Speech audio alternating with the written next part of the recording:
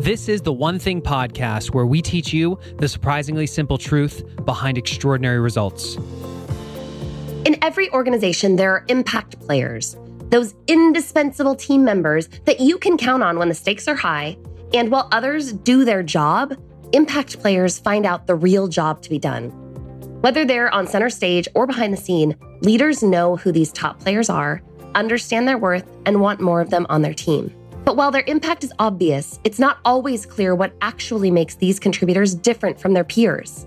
In today's episode, we're talking to someone who invested her career in studying leadership, and in the process, she became curious about the teams that we lead. She began researching top contributors to understand, what are those things? What are the most influential players doing differently? And how is their mindset potentially available to everyone who wants to contribute at the highest level? What's special about today's episode is that this is the first part of a two-part conversation that we're continuing at this year's goal setting retreat for couples and individuals on November 13th and 14th. Our guest today, she's a speaker also at the retreat, and she'll share how the strategies, mindset, and approach to achieving more in our professional lives also applies to our personal goals. So listen closely for how to identify impact players at work, and then join us to talk about being an impact player in your whole life.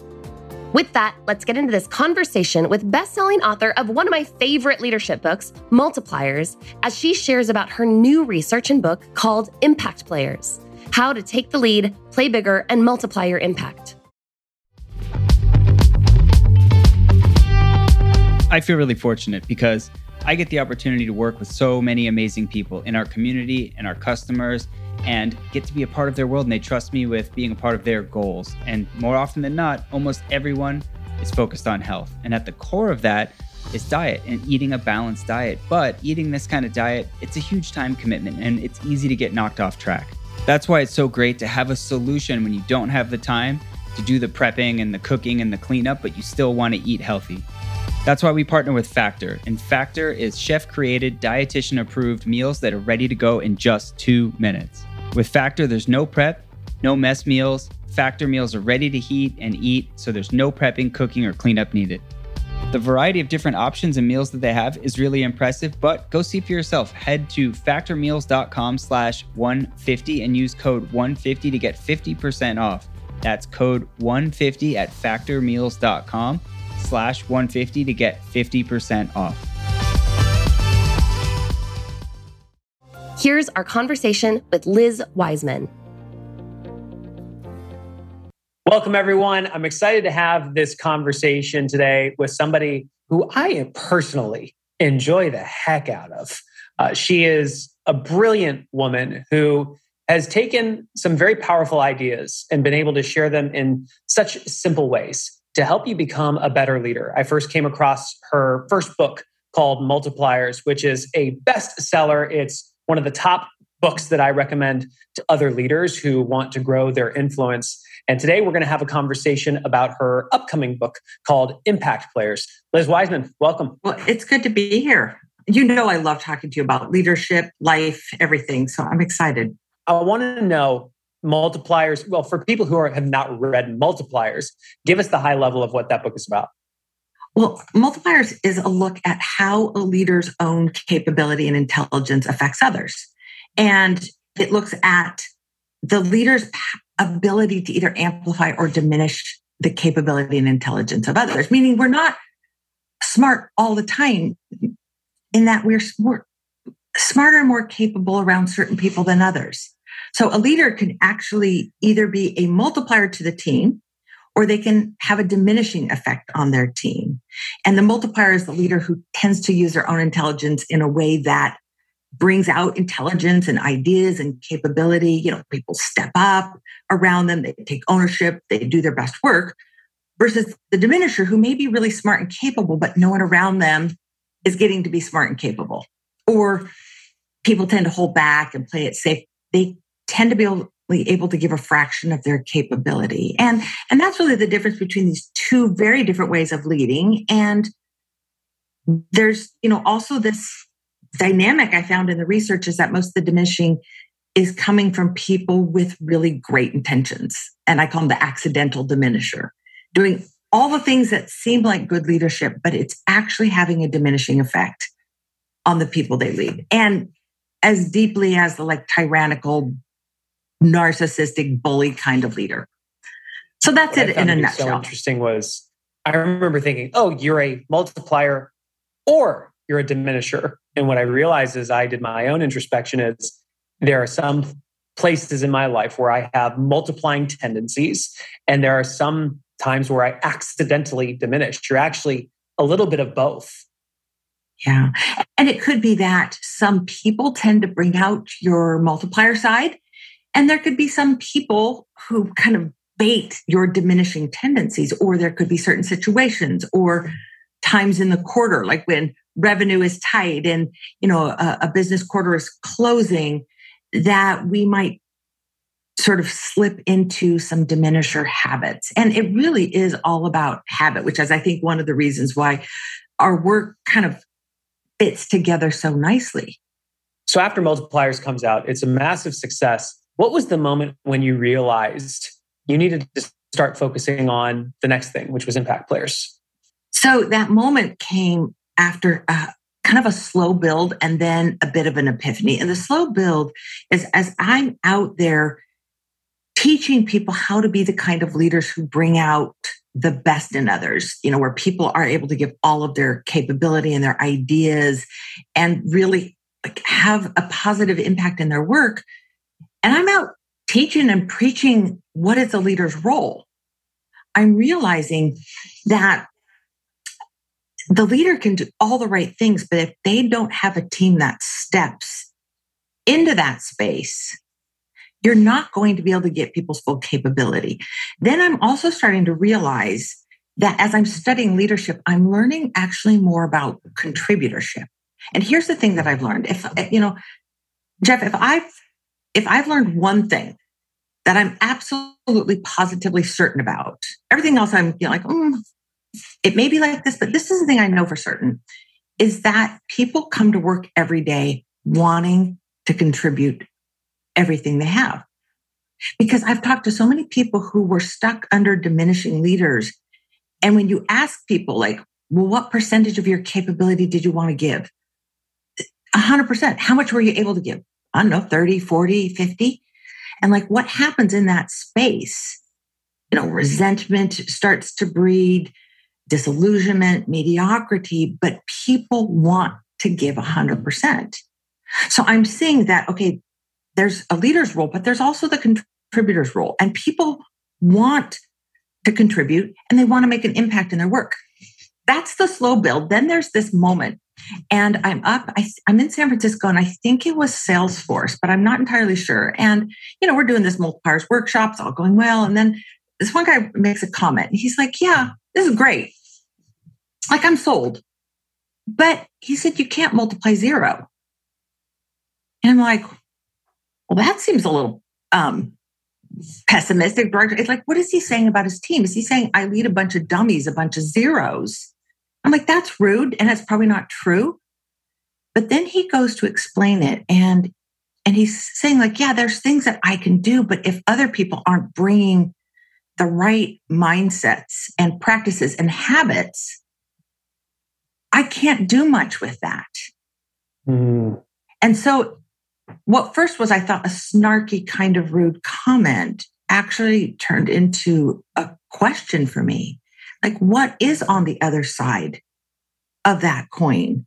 If leaders need certain mindsets and habits and they get full contribution, what are the mindsets and habits of the people who are able to contribute fully?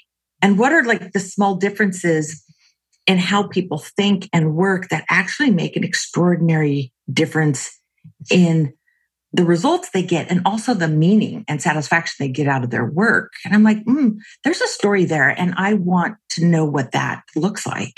Before we dive into how you went down that path in the research, define for us, what is an impact player? So let's start with sports. So the impact player, the concept from the sports world is it's someone who plays well, plays big, makes important plays. So they bring their talent and they play it well, but they play in a way that the whole team plays better. That's really the impact player. Like they're on the field when good things happen and they make things happen, but they're also team players.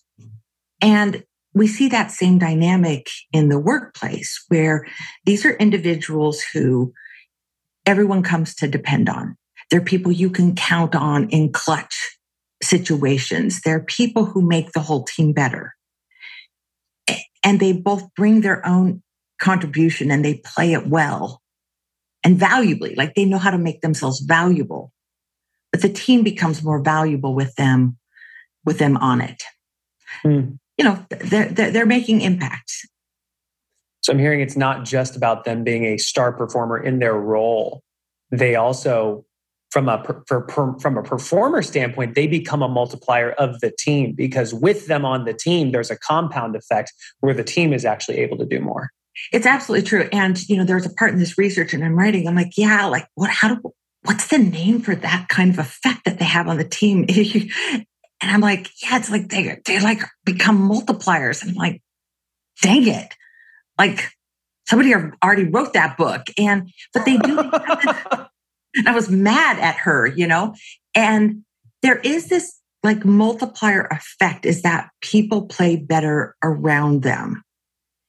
And they do have this sort of contagious way of thinking.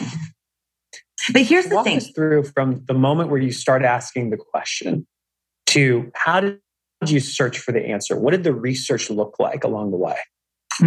So the research, it was in some ways absolutely symmetrical to what I did with multipliers. When I wanted to understand what the best leaders did, I didn't decide who the best leaders were. And I didn't ask the leaders what they did. I went to the people who are the recipients of their leadership, the contributors, and asked them to tell me about their leaders.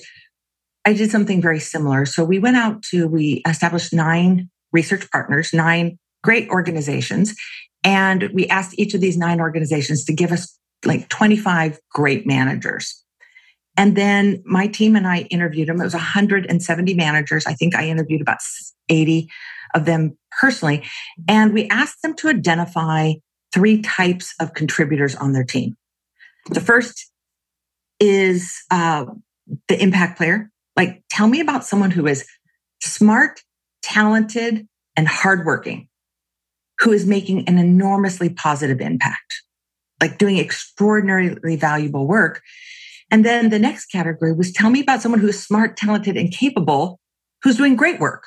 Like, you know, you'd love to have 10 of these people on your team. They're super solid. They're not average. They're great. And then tell me about someone who is smart, talented, and hardworking, but who isn't hitting the mark, who's underperforming relative to their capability. So I think that the essence of the research is we're pulling from a pool of really smart, capable people and asking, what's the difference between them? And then we're asking like, well, tell me about this person. Why did you put them in this category? What do they do that nobody else does? What do they not do that other people tend to do? How do they think about their role? What are the assumptions that they seem to hold about their work? And how would you assess the value of the contribution they bring? And that was kind of building that profile. And then the one additional thing I added to the research, because I just have to, like, I think this process of inquiry is so fun, is I just asked every manager, what do people on your team do that you absolutely hate? Like, what makes you crazy? Like your pet peeve. And they're like, I don't have any. I'm like, yeah, you do. And they're like, okay, yeah, I guess I do have a few. And then like there's a list that gets unloaded there. And people are like, oh, I feel better after that. And I'm like, by the way, have you ever mentioned any of that to the people on your team? Well, no, not really. Like, maybe you should. Then I asked them, tell me what people do that you work with that you absolutely love, that makes being a leader easy, joyful, fulfilling, get you the right kind of results. And then we gave each one of those managers a survey with lots of behaviors, like what do each kind of person do? And based on that quantitative and qualitative research, I was able to build a profile of like, what are the differentiators between these types of contributors? What'd you learn that surprised you? Okay, here's the first thing that really shocked me. So we're asking about like, who is your top contributor? And these are people that the managers say like bring 10x the value of equally smart, talented people who are under contributing or just missing the mark. And, through almost 4 times the value than people who are doing a great job. I would have expected these folks to maybe look a little bit like prima donnas, like superstars. And what I found is 170 of these people, not a single one of them is a prima donna. Not a single one. I was just blown away by this. They're not like sheep is like behind the scenes, like, oh, golly shucks, but none of them are self-obsessed. None of them are like driving their personal agenda. There's no bullies. There's no like even bulls in a china shop. None of them are people who get the job done but leave blood on the floor. Like none of them are folks that create these Pyrrhic victories where you win, but kind of everyone else loses. And that was a delightful surprise. What are the most influential people doing differently? What the most influential people do differently is it begins with how they think.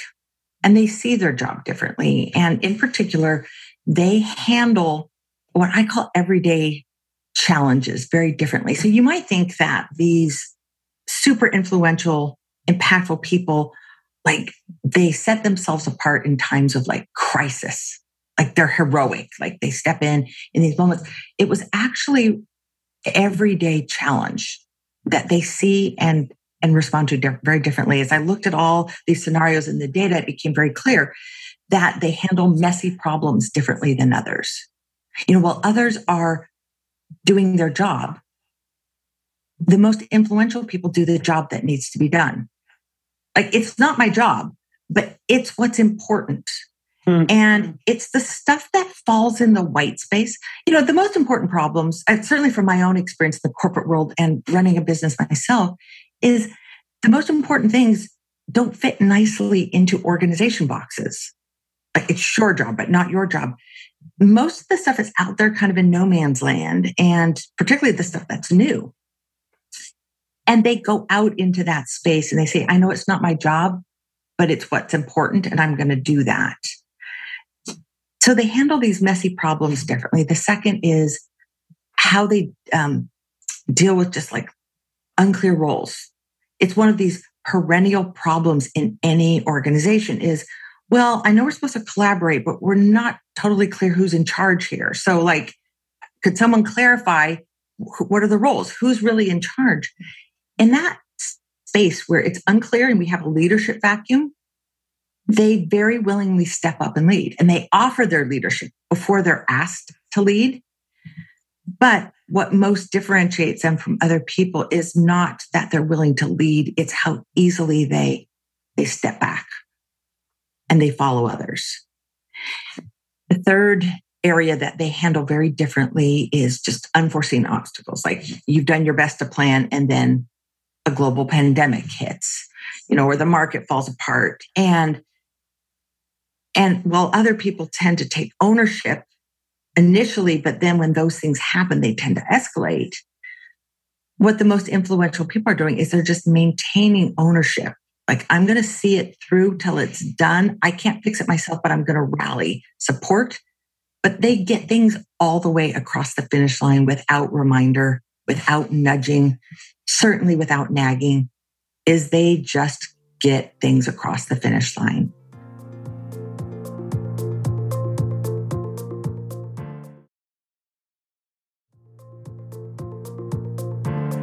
There's a word that's just in the front of my mind. You said it earlier. You said value. The reason this is standing out to me, my daughter, she's 8 years old right now. And for the last, 4 years, she's always been super driven. And when she was like 4 or 5, she's like, Daddy, how do I earn money? And I said, well, by creating value. And she asked, well, how do you create value? I said, solve big problems. So when she was in kindergarten, she told her teachers that she makes money. And her teacher said, well, how do you do that? She goes, I create value. And her teacher goes, how do you create value? She goes, I solve big problems. What kind of problems? I don't know. It's exactly right.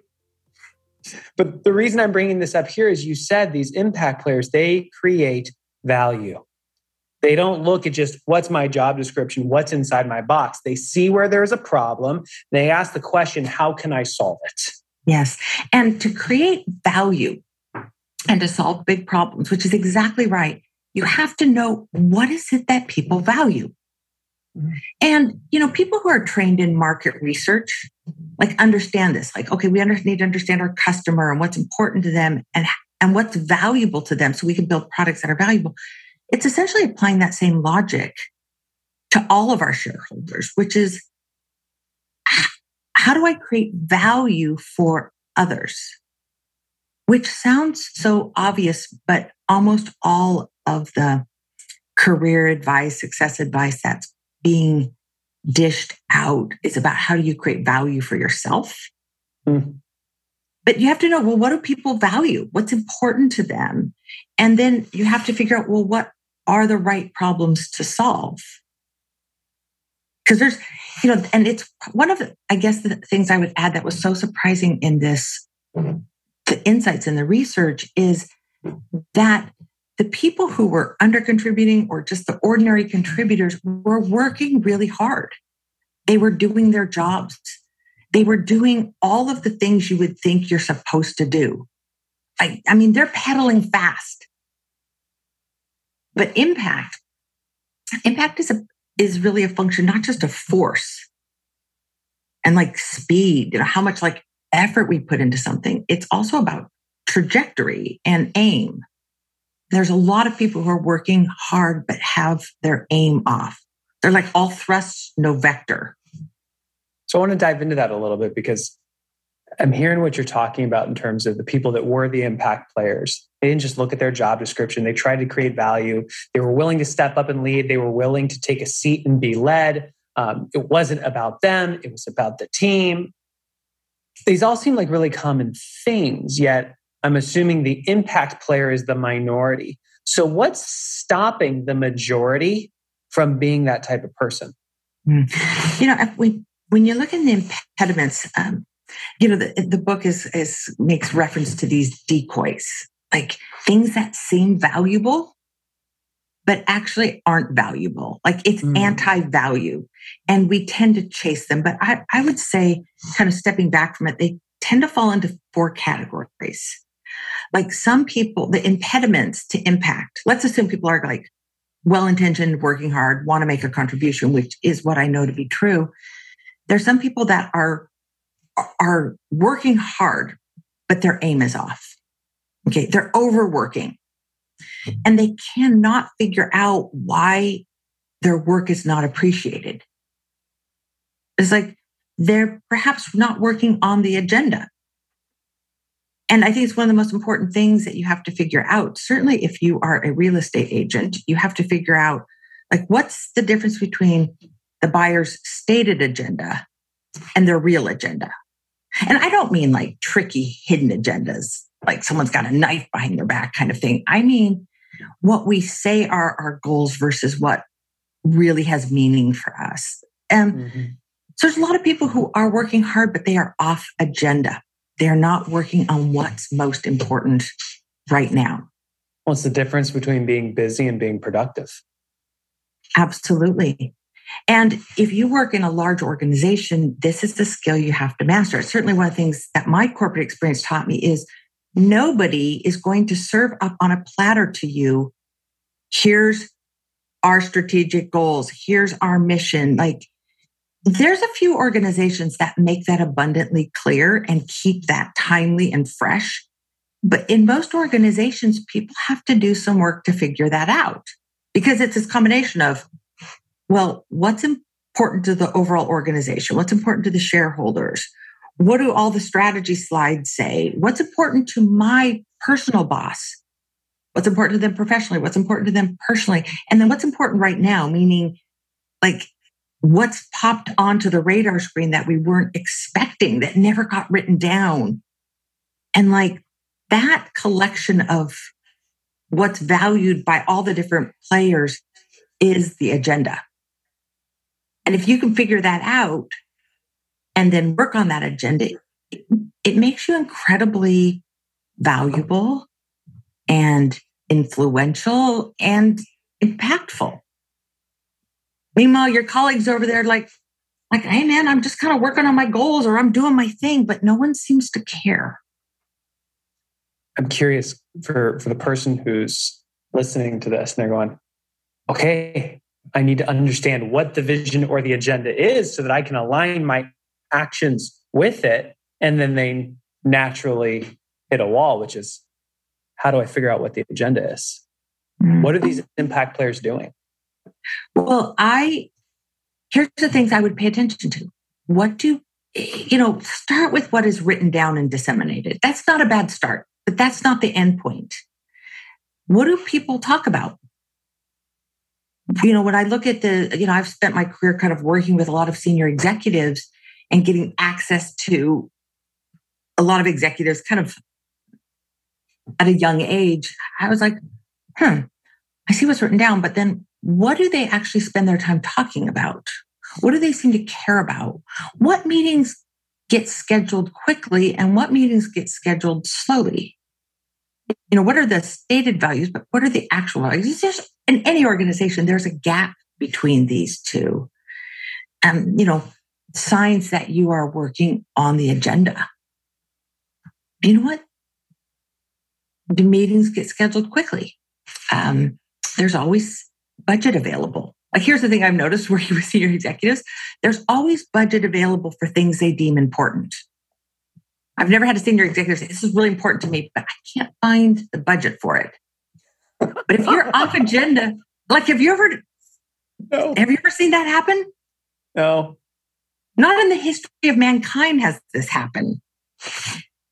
Perhaps an exaggeration, but things get funded, meetings get scheduled, people keep the scheduled meetings. Like if your meeting keeps getting postponed, that might be an indication that that is not on the real agenda. Yeah. If you're working on the agenda, you'll feel more pressure. It's more uncomfortable on the real agenda. Like it's easier to kind of work on the periphery. But if you're working on red hot issues, you're going to feel some heat, which is what creates momentum and movement. But it's amazing what happens when you do. Jeff, can I share two quick stories? One's from my own experience, and then one is just watching someone course correct on this so fast. I think I learned early on in my experience at Oracle, like work on what's important. And it came early on in my career where I'm like, I joined the company like gunning, looking for a place where I could maybe teach some management skills and some leadership skills. And I had like my eyes open for this opportunity. And the first time I saw it, I was interviewing with the VP of the group. And I was like, you know what? I think Oracle really needs a management boot camp and I could really help build this. So like, I want to build a management boot camp and the company needs it. And he's like, Liz, that's great, but your boss has a different problem. See, her problem is she's got to figure out how to get 2,000 new hires up to speed on Oracle technology in the next year. Like, what would be great is if you could help her solve that problem. So your daughter would have figured this out sooner than I had figured it out. I was going to do what I cared about, but I'm like, what Bob just essentially said to me he was polite, but he said, Liz, make yourself useful. And here's how you would make yourself useful. I'm like, that's what's important. I'll go work on that. I had no skills, figured out how to do it, actually did it pretty well.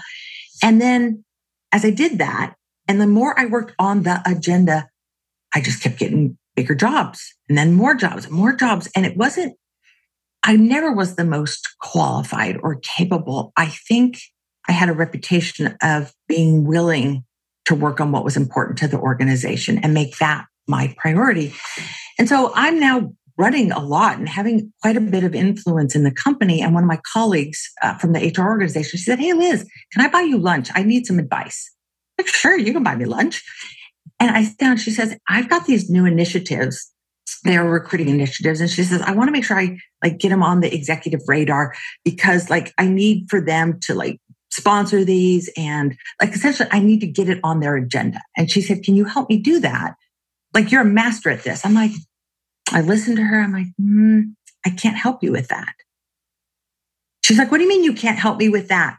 Like, nobody does this better than you. Like, you've got their ear, like you've got all this influence. Like, and I'm like, no, because I've never, ever done that. I've never done that. And she's like, what do you mean? I'm like, no, I don't know that I have ever taken something that was important to me and made it important to them. I said, what I've done is I find out what's important to the people I work with and for, and then I make that important to me. And yeah, maybe over time, I've built up a lot of influence and I get to help set the agenda. I said, but it's a very different mindset.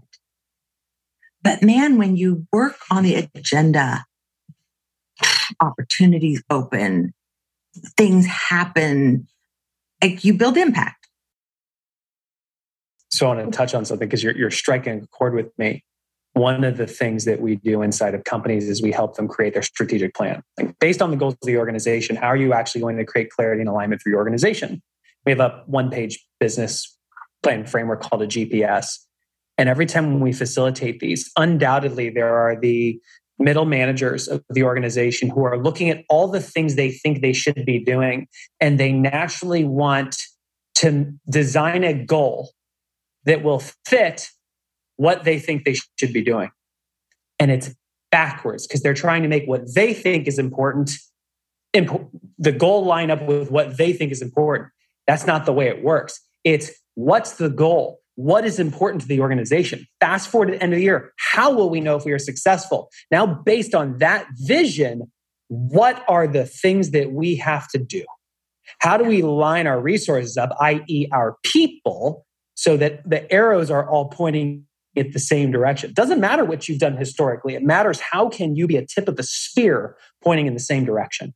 Exactly. And it's like suppressing this desire to be a goal activist, which is, I want to make this issue important to everyone.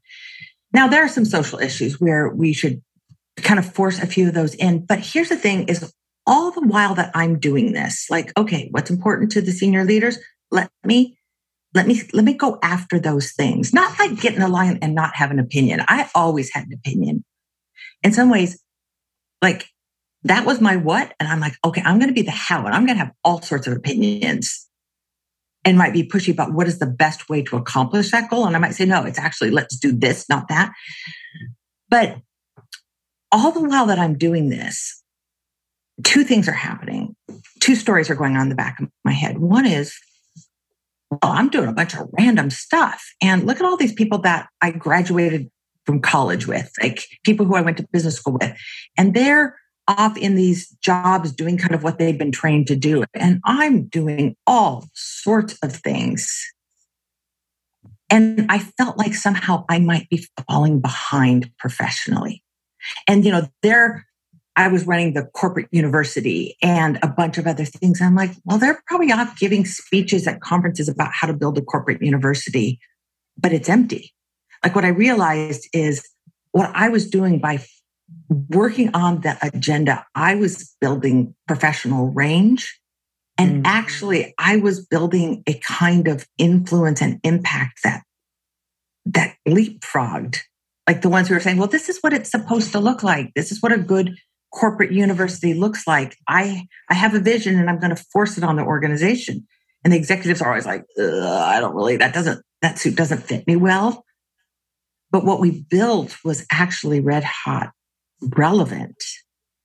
But I did have a battle in my head, which is like, am I forsaking sort of my own professional, point of view?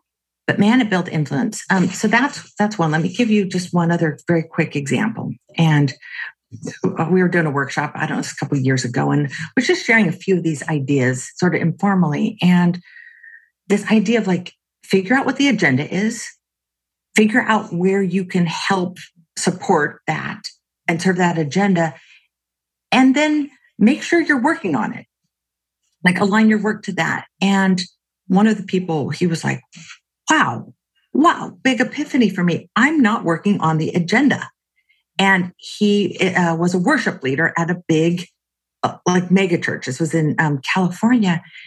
And he said, he's talented, he's hardworking, he does his job well, he cares, he keeps his leaders informed. He said, my emails to the senior pastor, like crickets. I get nothing back.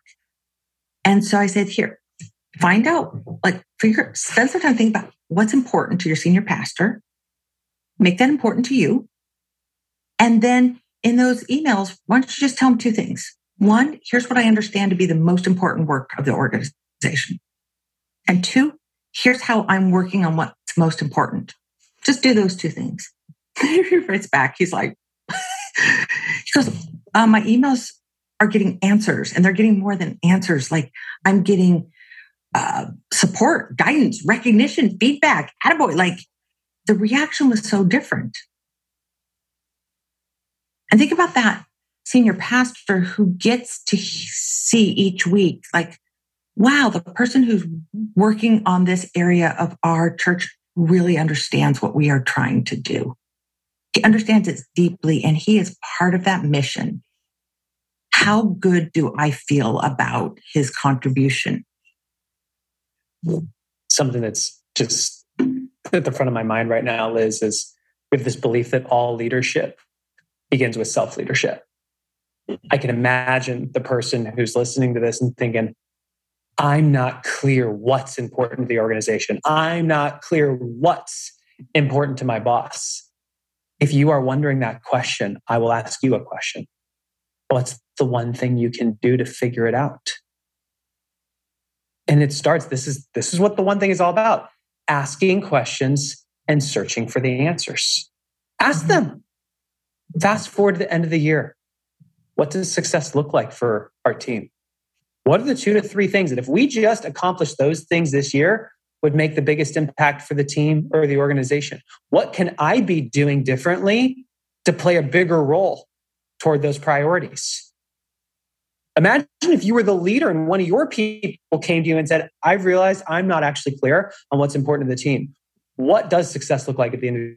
What are the 2 to 3 things that if we just did those, it would be the majority of the success? What can I be doing differently to play a bigger role? Yeah. What would you think? What would you think, Liz? You've been an executive. Oh, yeah. When people understand what is important to you, you just like hallelujah choruses go off inside your head. and it's asking.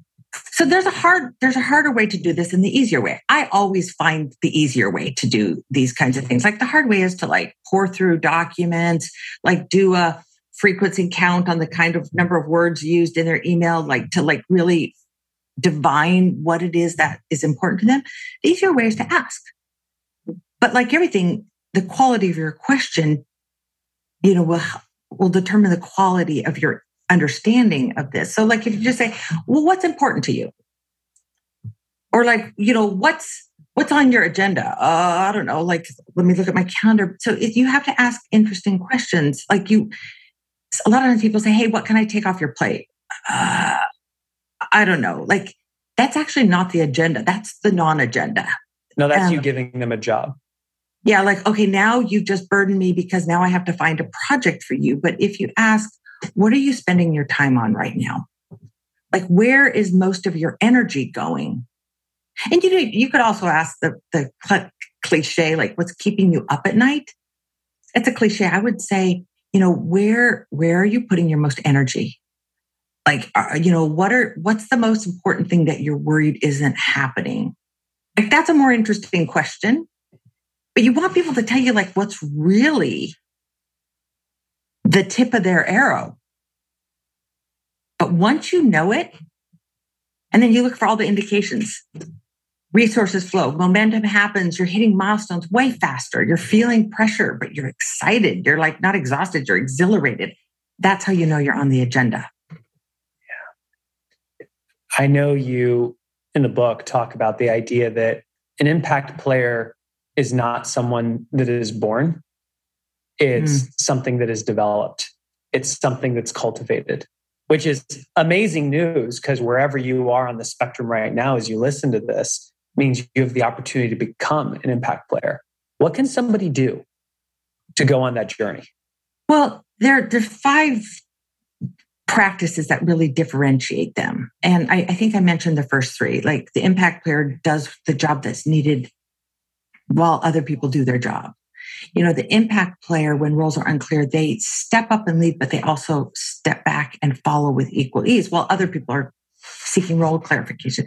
The impact players are getting it across the finish line while other people are escalating. The fourth is how they respond to moving targets. And I know there's so much energy around goals and getting the right kind of goals. Here's an interesting nuance. Most people, solid, everyday, ordinary contributors, are focused on their goals. What impact players do is a little bit different. What they are doing is they are keeping their goals relevant. When the environment is shifting, their energy is not around, I'm locked on to target because the target just moved. I don't know that I've been in any project in the last 5 years where at the end of the project, we were doing the same thing that when we started. We're always adjusting. What they're doing is they're asking and adjusting. They're assuming that they're off target and they're continually calibrating to stay on target. They're like the violinist who starts by tuning their instrument. So they're adapting as the environment is changing to make sure they're after the right goal, the thing that is important right now. And so they're not like, hey, I did my thing, give me feedback, pat on the back. It's, what can I do to improve this? Am I working on the right things? They're asking and they're adjusting to stay relevant. Because that's impact. You hit the wrong target, it's not impact. It's an accident. 2 years ago, Jay and I were speaking at a corporate event and we were taking a walk in the morning. I remember he looked at me and said, Jeff, the world doesn't need a new way to set goals. They need a way to have a relationship with them. Just like when you met your husband, Liz, it's first date, he didn't just get down on one knee and say, will you marry me? Correct? Yeah, definitely not. It was 5 years. 4.5 years. You guys started to go on dates, and in between dates you communicated, and when you weren't communicating you were thinking about each other, and as things went well you raised your expectations of what the relationship could become, and when there was conflict you figured out, how do I need to change my actions? It's the same thing with our goals. And I personally have never stepped foot in a company where they set the goals and priorities for the year and they were etched in stone and they didn't change. They're always changing, but it's about what's important in the moment and how do we align our focus with it. And you bring up relationships and spousal kind of relationships. Very few of those go the distance on the relationship that you had at the time you met. People change and evolve. And what happens if you don't evolve together? Well, you end up pulling apart. And so it's how do you continually evolve to figure out what's important to this relationship, what's important to me? It's this constant recalibration that is what creates this kind of impact and influence. The last one is when there's just more work than any one person can do. And who isn't permanently in that environment? Messy problems, unclear roles, unforeseen obstacles, moving targets, unrelenting work. These are the everyday problems that you're going to have, whether you work at Keller Williams, whether you work at Oracle, Google, they're everywhere. And impact players see them differently. When there's unrelenting demands, most people try to carry their weight, whereas the impact players make work lighter for other people. And they do that by being easy to work with and just creating ease around them, levity, fun, lightness. They can't take the work from other people, but they cannot create extra work. Mm-hmm. And they can make the workload just feel lighter by, being, what did you say? Delightful. The party everywhere. You're I'm not party in the back, business in front. You're I'm party everywhere. That's right. People like to work with fun people. So what can people do right away? If I know this is the one thing. So if there's one thing that I think everyone can do, I'll do something I think is simpler and one that is a little bit more challenging. You pick your one. Find out what's important to the people you work for and make it important to you. One of my favorite professors, he told a story in college when I was in one of his classes, and he had spent the summer going from ballpark to ballpark across the United States to take his teenage son to every major league ballpark.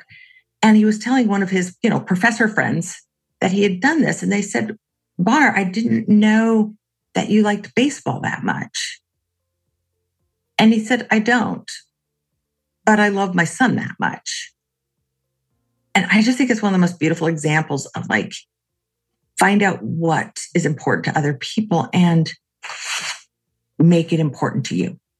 I think it's something that we can all do. We can do it in our work relationships. We can do it in our home relationships. I think everyone can do that. Here's the biggie. The real biggie is the thing that most differentiated impact players from ordinary, hardworking contributors is that they look at all this messy stuff, unclear roles, messy problems, demands, moving targets, all of that ambiguity and uncertainty that we're all dealing with. They look at that not as a problem to avoid. They look at it as an opportunity to create value. They work with opportunity goggles. And goggles is kind of, I think, a befitting metaphor in that, I don't normally look at ambiguity and uncertainty and go, yay, I really love working when things are totally unclear and messy and chaotic and I can't figure out what's going on. I don't like it. But when, I put on those goggles, I can look at it and say, you know what? I don't like it, but I can create value from that. Nobody knows who's in charge. This is a chance to provide leadership. Things are constantly moving. Well, you know what? This is a chance to change our practice and be more relevant. Unforeseen obstacles, no one could have planned for this. That's inconvenient, but actually it's a chance to do things the way I've always wanted to do it. Now I have to deal with this unknown. Everyone will forgive me if I say, you know what? I'm just going to bust straight through this brick wall and get this done because nobody could have planned for it. It's a chance to create value and certainty out of that chaos. So, if you want one powerful thing to do is look at all of these annoyances and say, how do I create value for others and myself? Instead of seeing it through a threat lens, how do I see it through an opportunity lens? Love that. Liz, where can people learn more about you and Impact Players? People can learn more about Impact Players from the book's website, impactplayersbook.com. It's pretty easy to find. And I think there's information about the book in the various retailers. And about me, I'm pretty easy to find too, but the Wiseman Group is where you'll find me and my people, my professional, tribe. Perfect. Well, I appreciate the time, Liz. Thank you so much. There you have it, our conversation with best-selling author and guest speaker at this year's goal-setting retreat, Liz Wiseman.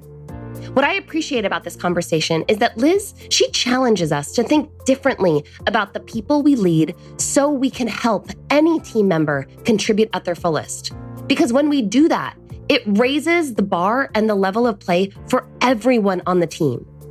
And I love the way she talks about multiplying your impact, because that word, that phrase, it truly illustrates the ripple effect of how small and seemingly insignificant differences in how we think and act can make an enormous impact in the results we get in our personal and professional lives. If this conversation has brought value to you, I want you to take the next step and join us for this year's goal-setting retreat on November 13th and 14th. When you join us, you will get to hear the rest of our conversation with Liz, as well as define your core values, think big about what you want your life to look like someday from now, set goals that align with what matters most to you, and create a simple plan to achieve them. It is 2 days that can change the trajectory of your life. You can join us in person or attend virtually online, and the retreat will be recorded so you can get access to those replays through the end of the year. Join us by visiting theonething.com/setmygoals. That's with the number 1 in the URL, theonething.com/setmygoals. If this episode has brought value to you, who's someone you know or care about that would benefit from listening to it? Would you share it with them? And if you are that person, welcome to the One Thing Podcast. Click the subscribe button so that all future episodes will be automatically downloaded to your device. And for all of you, please consider leaving us a rating or review on your podcast player of choice, as it helps us reach far more people. Thanks so much for listening to the One Thing Podcast. We look forward to being with you in the next episode.